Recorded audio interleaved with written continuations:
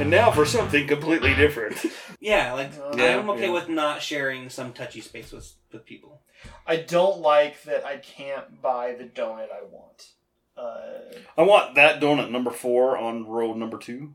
No, I'm serious. Like, you walk into a grocery store, like you go to Macey's, and you can't pick them anymore. No, that you usually you can only get 6 donuts, and they've decided what 6 donuts you get. Oh, and it's like or something. Yeah, and it's always like this glazed cinnamon bun swirl thing. I'm like, I don't want that. I want bacon on my maple donut, and they don't have that in there.